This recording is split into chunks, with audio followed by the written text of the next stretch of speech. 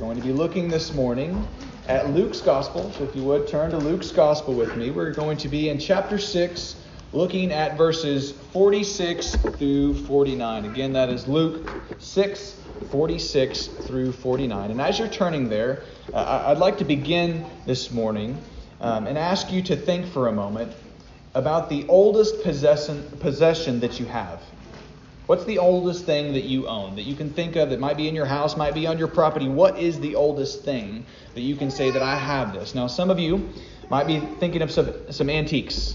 Okay, maybe some furniture, maybe it's 100 years old, maybe even pushing 150 years old. Maybe someone in here has a family clock you've passed on from generation to generation. Maybe it's even a couple centuries old.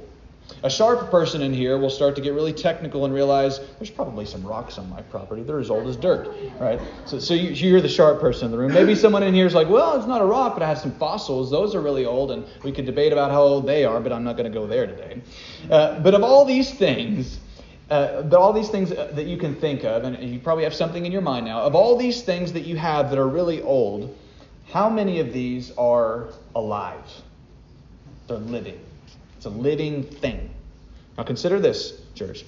For those of you who are in this room, who've been baptized into Christ Church, you believe in His name, the oldest living possession that you have is the church itself.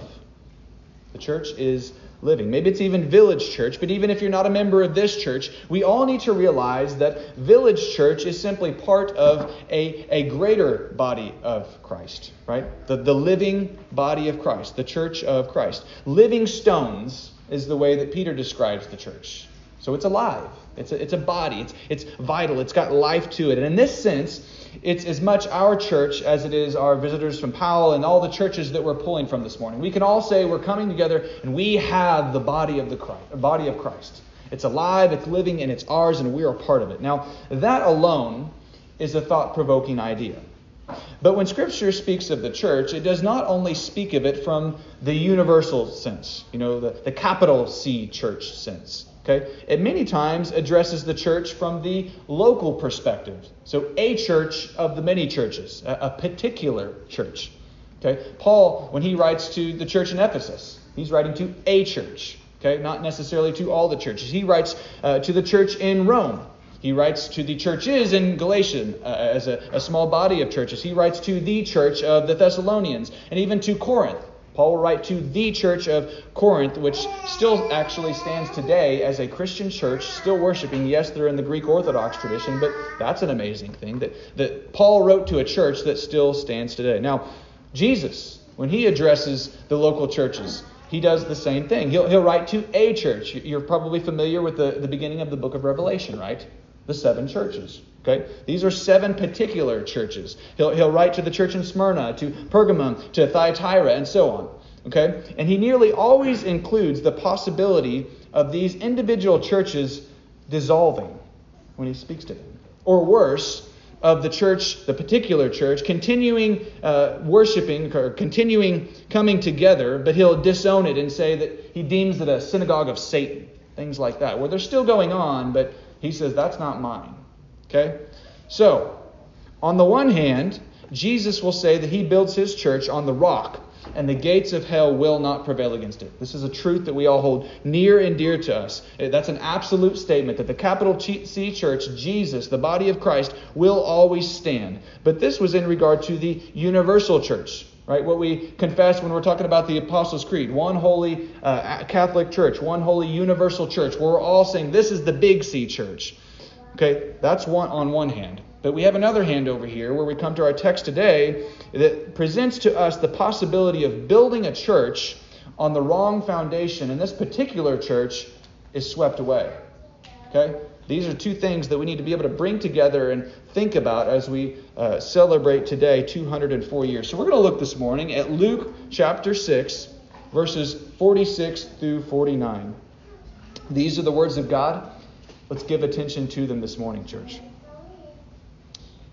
Jesus says, "Why do you call me Lord, Lord, and not do what I tell you? Everyone who comes to me and hears my words and does them, I'll show you what he is like. He's like a man building a house who dug deep and laid the foundation on the rock.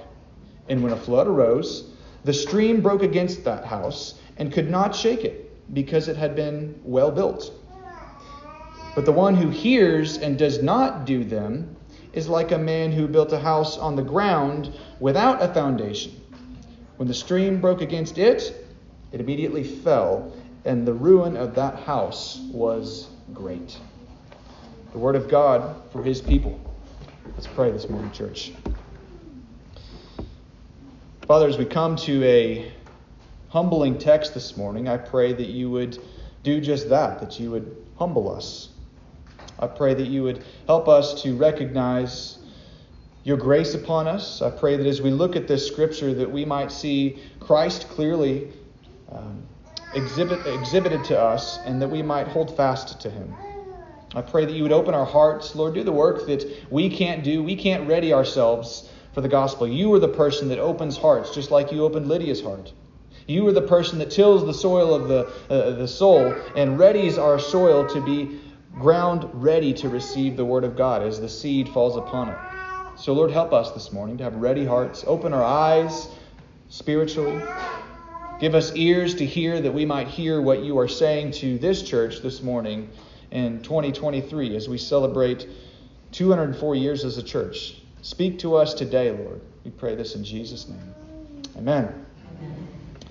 So as we gather today to commemorate the 204th anniversary of this church, I want to approach our beloved village church on the same terms that the Bible does. Okay? On the one hand, we can affirm that Christ will never allow the gates of hell to prevail against it. Okay? That's the universal reality of the church. But on the other, we must affirm that if we have not built our church upon the foundation of the rock, which is Christ himself, that this church will collapse amid the floods of God's judgment.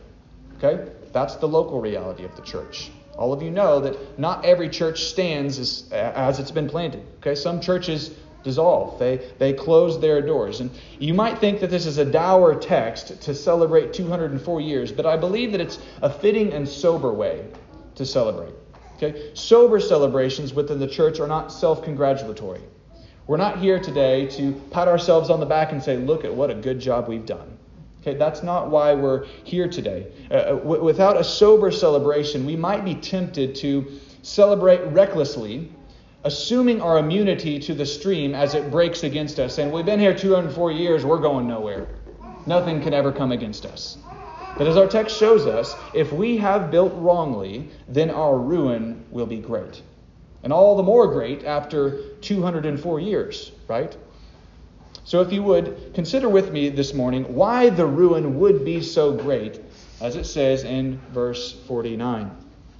Verse 49 says, when the stream broke against it, immediately it fell, and the ruin of that house was great. Now, when we speak of greatness in modern language, we almost always use it in a positive sense, don't we? Last night was great, right? The other day we did this and it was a great time. Now, this is because we've generally believed that bigger is better, that greater is better. Okay? That's what we tend to think, that if it's great, it must be good. But here we find the sobering reality that something can be great and ruinous, disastrous. Great and a big problem. Bigger isn't always better. Okay?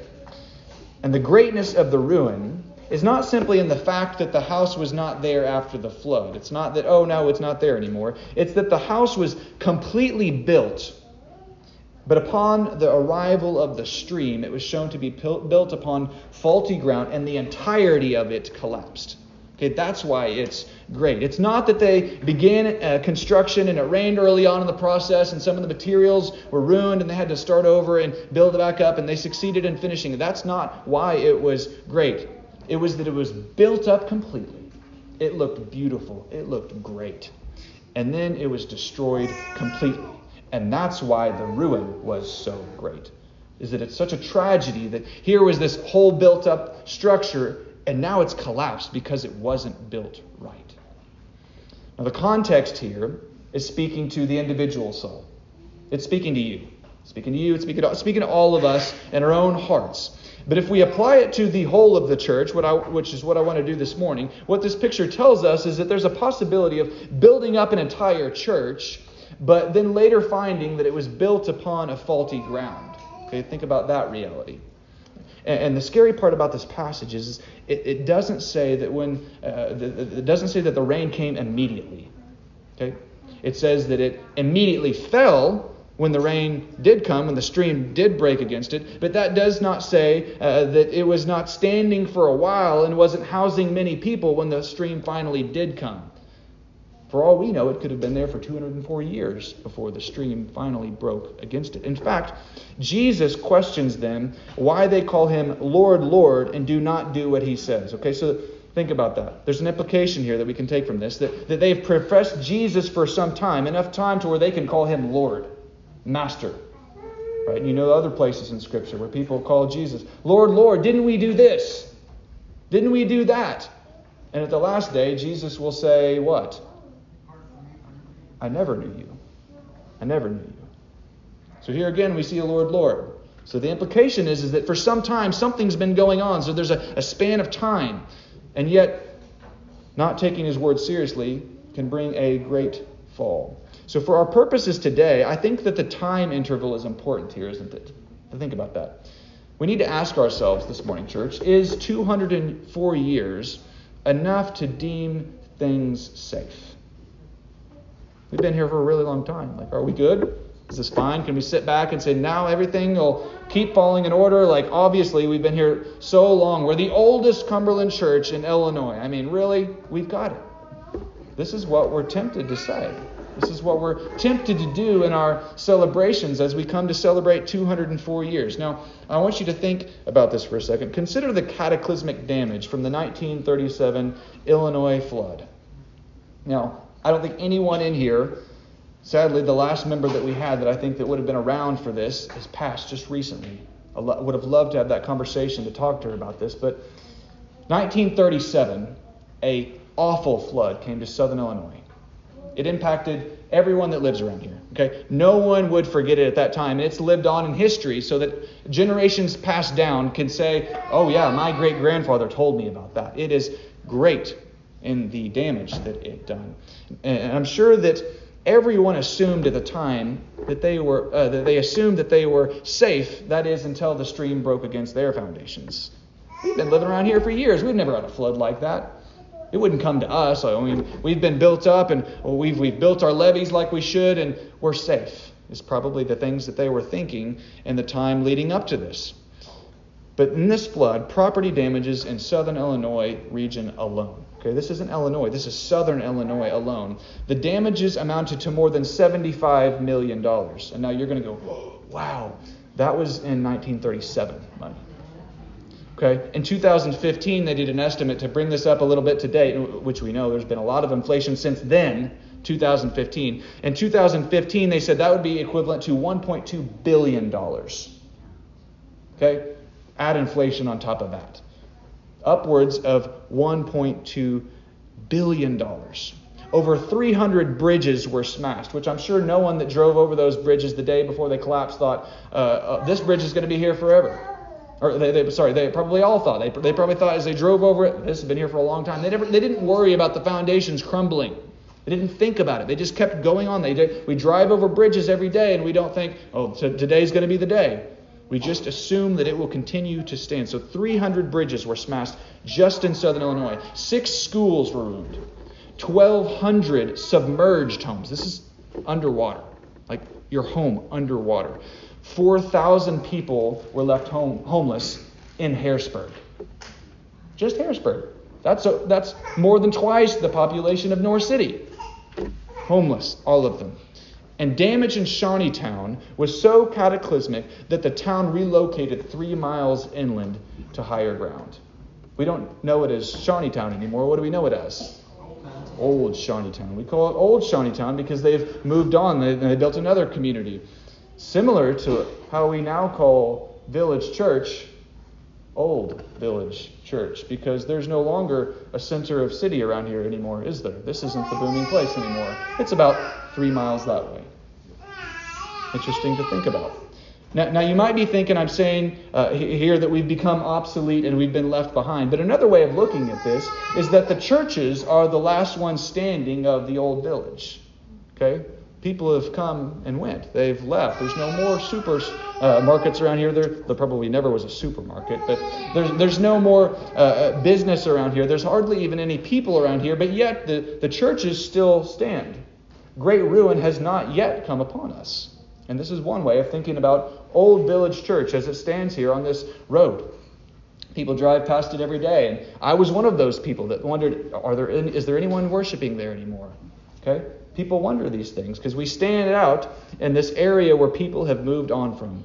But a sober outlook does not say that it's impossible that we could collapse, that we could close our doors, that we could become a historic site and put a little monument out there to say this was the oldest church in Illinois. Okay? And what we need to realize is that we need to constantly reevaluate what we're doing as a church. We need to consider what we're doing right, and we need to consider what we're doing wrong. Okay? We need to have a sober outlook all the time that comes back and looks at what we are doing. In other words, we don't just say that we have faith and just kind of move blindly forward or hear and say, yeah, I'll do it later. We need to constantly repent and renew our walk with God through covenant renewal. As we come here each and every week, this is what we're trying to do. We're trying to find the spot in our eye, the planks in our eye and say, oh, we really need to work on this. We could collapse if we don't take care of this issue now. There's a crack in the foundation here. What's this? How do we address that? So repentance is vital to the longevity of the church. When Jesus speaks to the 7 churches in Revelation, there are so many of these great ruin warnings. You don't have to turn there in your Bible, but if you did turn to Revelation, you would see that there are warnings about where he says that the churches have abandoned their first love. Okay? They've abandoned their first love, which implies they did love Jesus at one time. They were doing really good at one time, but then something happened. To Sardis, he says, you have the reputation of being alive, but you are dead. Something that a lot of people call the small country churches out in the middle of nowhere. Well, that's a dead church, is what they'll say. Sometimes they're right. Sometimes there are dead churches out in the country because they have lost their first love. He says to Laodicea that it's a lukewarm church, which carries the implication that they were once hot and zealous, once hipping and hopping and doing great things, but over time they've cooled down. They've simmered out and realized that things are fine, like we've been here a long time. We've got it all together. They're lukewarm. And to the church in Ephesus in Revelation 2:5, he says this, remember therefore from where you have fallen. Okay, which implies they were here once and they've fallen. Repent, it says, and do the works you did at first. If not, I'll come to you and remove your lampstand from its place unless you repent. So there's the sobering reality of Jesus saying not every particular church is going to stand forever. He even says it's not just going to fizzle out. He says, I'm going to take the lampstand from it. I'm the one that's going to blow out the candle and say, no more. You are not remaining faithful because of his judgment. This is God's judgment upon his own church. What we should take from these warnings and those from our text today is that we should be perpetually in a state of repentance. All the time. Digging down to the rock of our foundation in every single area of our lives. But as it applies to the celebration today, in every matter of the church. We need to be thinking as a church, where can we get better? Not how awesome have we been, but how can we improve? How can we grow? How can we expand? How can we get a more magnified view of this area or that area to glorify God all the more? If our doctrine and practice are not rooted in God's word and finding Jesus there clearly exhibited, then we will find that when the flood breaks against our church, we will collapse. We don't know when that day will be. My prayer is that it will never be. That Jesus comes back and he opens those doors and we all get to walk out. That's my hope. Okay, that's my prayer. But we don't know this. Okay, there's a little bit of dependency that is on us in what we are doing in our faithfulness back to God. Okay, so we need firm foundations. As we annually reevaluate ourselves with these homecoming services, we should be careful that we have not built any of our foundation upon the ground. I didn't misspeak there. Okay, if you look at verse 49 closely, it says you're not supposed to build it upon the ground. But the one who hears, verse 49, and does not do them is like a man who built a house on the ground without a foundation. Okay? So this was the fatal flaw of the greatly ruined house, that it was built directly upon the ground. We might say it this way. It had only a surface structure, no depth. Okay? It didn't go deep down into the ground. It was just kind of sitting on top of the ground there. Surface. Okay? So sober celebration looks like digging down deep into the recesses of our heart, that we might find a firm foundation. Okay? But what is that foundation that we're looking for? That's really the question that we need to answer today. What is it that is that great foundation that keeps us from falling? Is it a law? Is it the law? Is it the Ten Commandments? Is it well-ordered works as we look into God's Word and say, well, He says to do this. Is this, if we just do this, is this how we will stand? Well, it might surprise you, but we aren't digging for more rules. It's actually not what we're looking for. If we're building our foundation upon obeying the law, that is actually bad news for you. Okay? Why is it bad news for you? Because you can't do that. You've tried to do that, right? You just confessed a minute ago, so I caught you. I know that you can't do it because you confessed with me in the confession of sin. You have broken God's law. You are a law breaker. You don't need more rules. You need saved from the judgment of breaking those rules. Okay? When we look at this passage, we might be tempted to think that the world or some culture or something out there, we always think it's out there, is the stream. Is the flood that comes and rushes against us. And the world's the problem. That's not what this is saying. Okay? What we need to realize is that the flood that comes and rushes against the house, the stream that comes against the house, is God's judgment Himself. Okay? Who brings floods in Scripture? God does. And the world mocks at that. They say, that's crazy. It's never going to rain. It's not going to flood around here. That's insane. Who is the one that pours out water from heaven? Where does water come from? It falls from above, and no person puts it up there other than God. The streams, the flood that breaks against the house is Jesus saying, I'm removing that lampstand. That's Jesus Himself judging His church, saying, you are not staying faithful to me. It's not that the world erodes it. Jesus says, I'm not standing by you anymore because you're not standing by me. And whose works stand up to a righteous and holy God? Mine don't. Do your works stand up to a holy God? No one in here can stand up to a holy God. So you don't need more rules. What you need is a Savior, namely Jesus Christ. He is the one who's already kept all the rules for us. Okay? And once that becomes our foundation, where we say that Jesus Christ is my rock, and I profess Him and stand on Him, that is the foundation that we can then stand on, where we're enabled to hear and then keep His words. We must first come to Jesus. If you're missing Jesus, you've missed this whole thing this morning. I'm not telling you how to live your life, because if you try to do that, you're going to fail. Even if I gave you advice, it's not going to help you. What you need is good news. You need gospel. You don't just need more advice. Okay? And this text actually gives us a blueprint for a firm foundation, which is good news for us. So I want you to catch this here. Notice the order in verse 47, if you look at this. Verse 47 says this. Everyone who comes to me and hears my words and does them, I'll show you what he's like. Okay, which is the man that builds his house on the foundation. So this is the blueprint for a firm foundation. Comes, hears, does. Don't mess with that order. That's important. Reversing this order actually looks a lot like the second house. It does first. Right? It takes an assumption. It goes ahead and builds everything out. It's almost like Babel, isn't it? We can do anything. We'll build our way up to heaven. We'll meet God up there at the end. We'll start on the ground and build up. Okay? So if you do first, it assumes that we can build an anchoring foundation on our own. Okay? That we'll be fine, and we don't even really need a foundation. This church is all surface and no depth. Okay? The church that reverses the order. This church skips the hard work of repentance, of digging deep to find the rock, which is Christ himself. It doesn't take seriously their own sin. It doesn't take seriously all the things that come with recognizing the holiness of God and your unholiness. Okay? It skips a lot because it's surface. Now, these two churches are the difference between working for your salvation and working from your salvation. Right? We have two churches in this text. One is working from salvation, one is working for salvation. And the difference is literally eternal life. You've got to figure out which one you're trying to do. Okay? You cannot work for your salvation.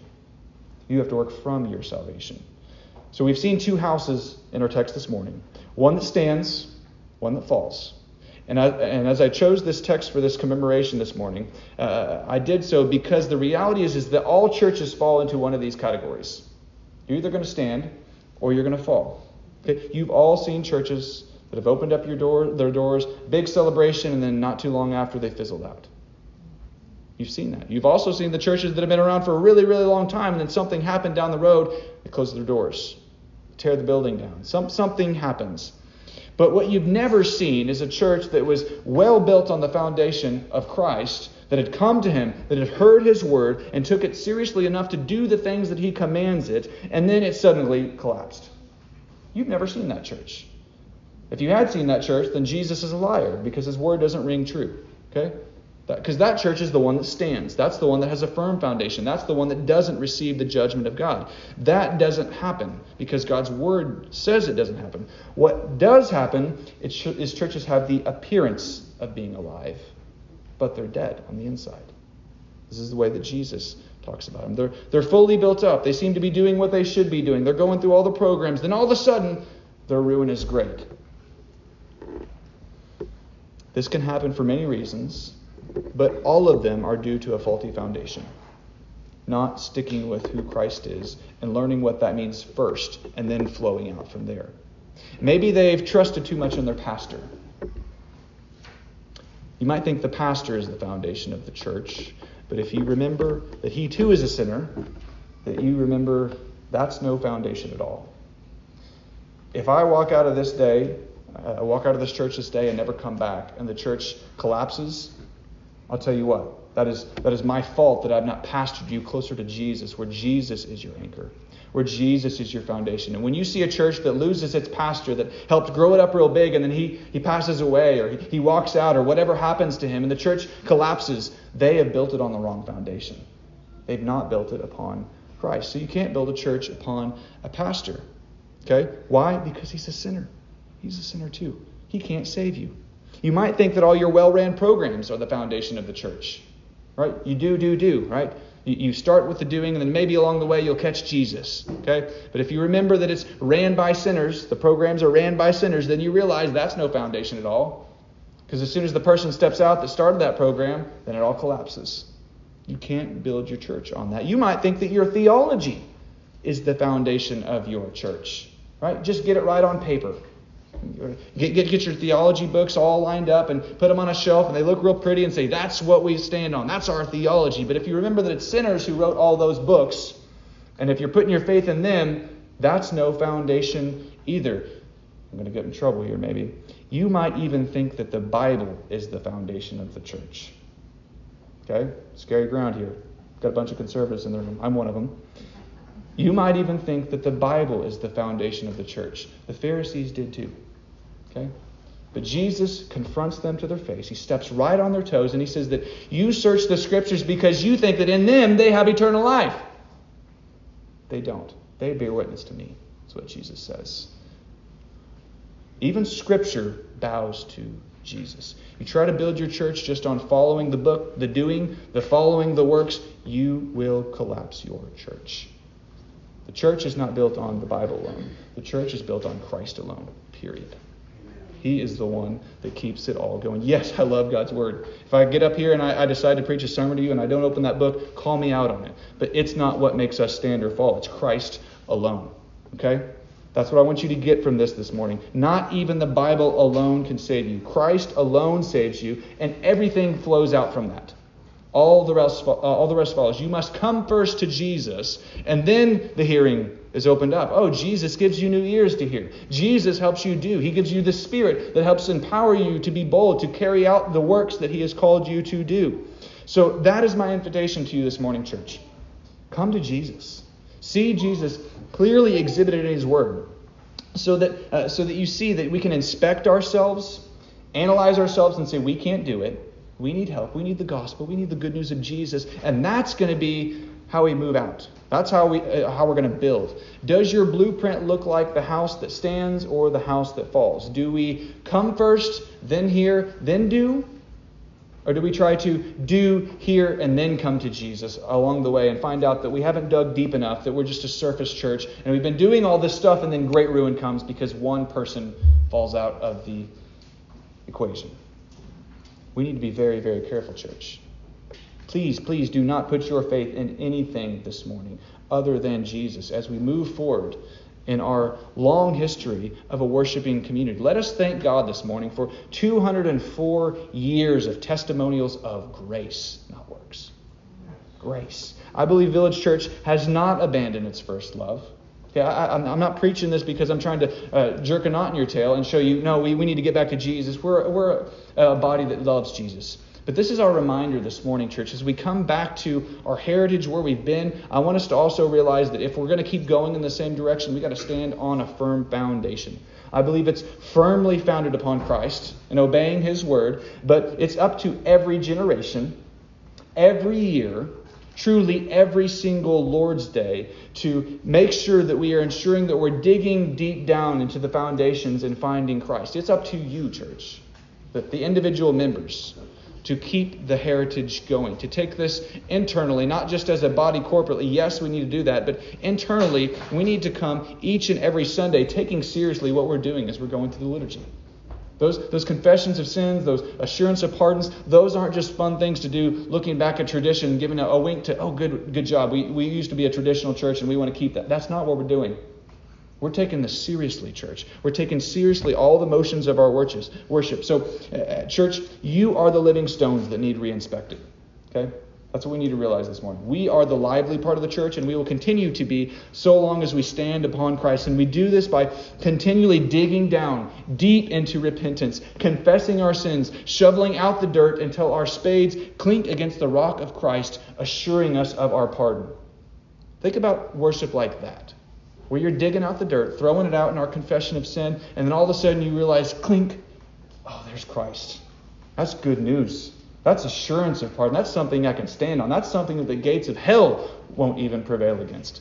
That's where we need to root ourselves as a church. That's where we need to center ourselves on Christ alone. So Village Church, here's to another 204 years of God's amazing grace on this church. Amen? Amen. Let's pray. You are so good to us, Father. We thank you for Jesus. We thank you for what He's done. We thank you that He is a firm foundation. We thank you that we can run back to Him, not just every year, but every moment. We thank you that we can take seriously our failure, our breaking of the law. Realize that when we come to Jesus, we find one who has already kept the law for us. In all our failures where we haven't kept the law, we thank you, Jesus, that you show yourself as someone who has stood in our place, taking our judgment that we do deserve. That's already been done for us. So, Father, we want to thank you that you have poured out your judgment, not upon us, but upon your Son, Jesus. And we take root in that. We take firm foundations in that, recognizing that that is our rock, confessing Christ alone for our salvation, not our works, lest any man should boast. We come today to give you glory. Work on our hearts all the more. Help us as we've looked at your word to reflect. Help us to see that we as living stones may have areas that we can improve on. Show us our faults.